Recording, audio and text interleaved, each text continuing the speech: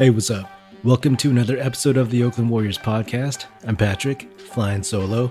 Just finished watching the Warriors beat the Spurs for their second win in a row.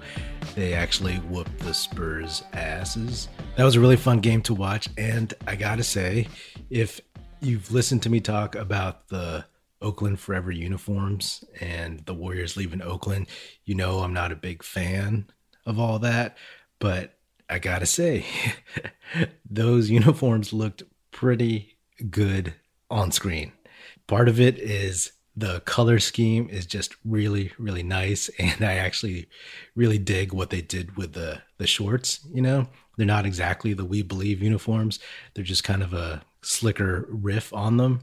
I still think the font, the We Believe font, using that for Oakland, it looks a little weird. It looks like a movie title or something like that, something you see on a movie poster, but that's what teams were into, I guess, back in the day.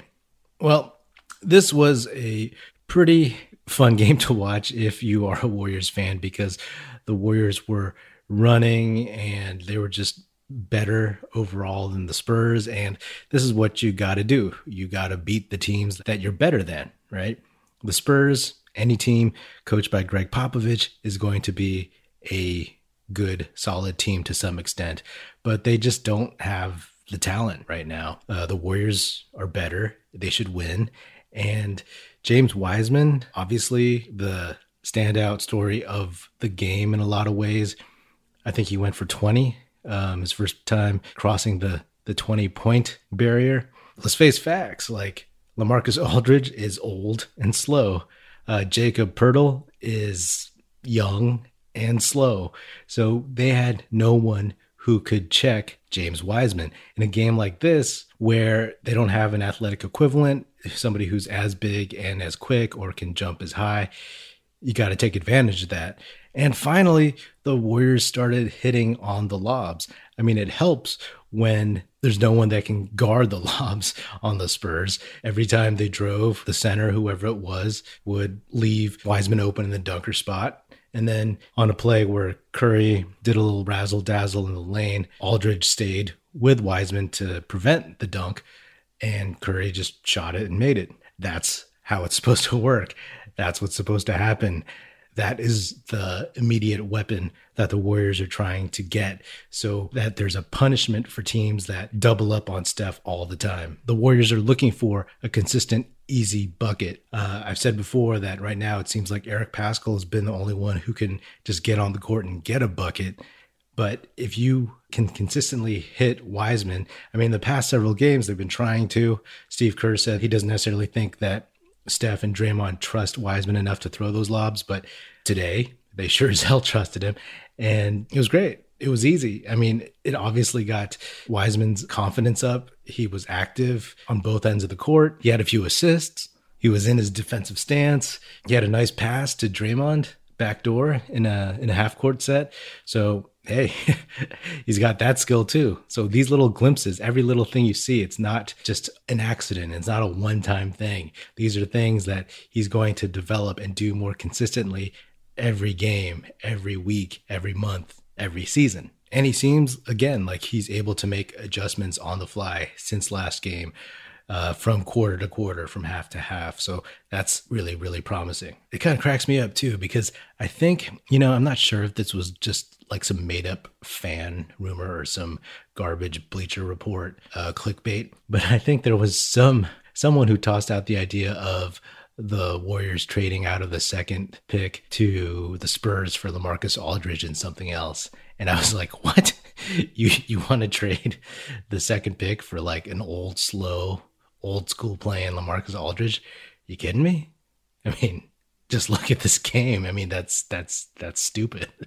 James Wiseman seems to be getting a little bit more aggressive on his dunks too. He's dunking with more emotion, I guess, more authority. He's doing the old Shaq dunk where like you throw it down really hard and then you kind of kick your body out, kick your knees forward.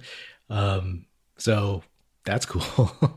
And Steve Kerr rewarded James Wiseman. He played him really deep into the third quarter. Usually comes out with 6 minutes left, or when he's not playing well, he comes out a little earlier, but he stayed until there was maybe three minutes left in the third quarter. So he earned it. The one thing is, I still think it would be cool if he started getting more rebounds. Sometimes he's just not in position, or sometimes the ball bounces off his hand still. But there's got to be a way he's got to get in there and bump those numbers up a little bit. But you can see with Wiseman that he is constantly learning, and he's a serious seeming guy. That's what cracks me up.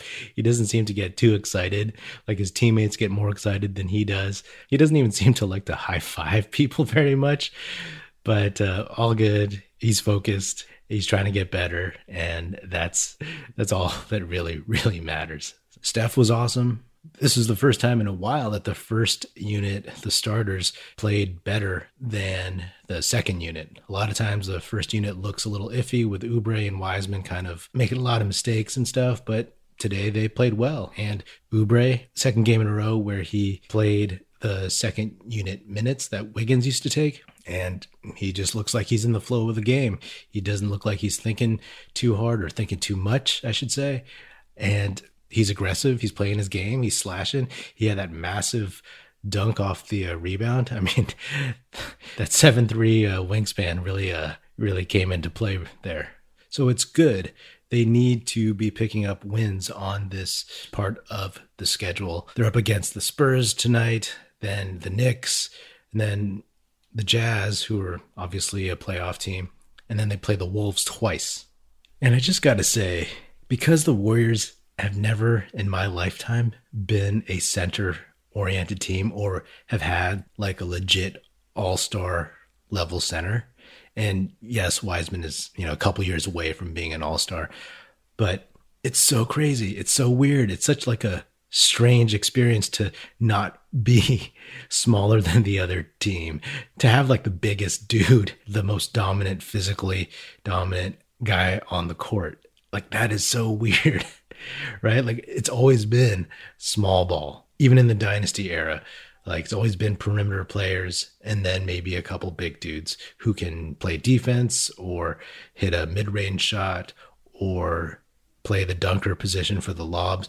But all those guys did one thing pretty much specifically, right? Zaza played great D. Bogut played great D. He was a great passer too. David West, he was a super reliable vet, tough guy, and could also just hit that reliable mid-range shot from the elbow or from the free throw line. JaVale McGee, just a dunker, So to have potentially all those guys in one guy, like, what?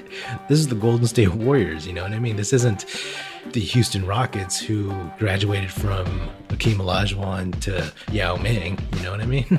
It'll take some getting used to, but I think I'm fully prepared to get used to that. Anyway, that is another episode of the Oakland Warriors podcast. Don't forget to subscribe wherever you listen to podcasts, and feel free to check me out or hit me up on Twitter at Patrick Epino, E-P-I-N-O, or at Oakland Warriors, and check us out at oaklandwarriors.com. That's it.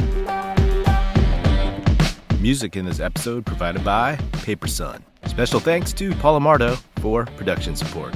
See you next time, and go Dubs.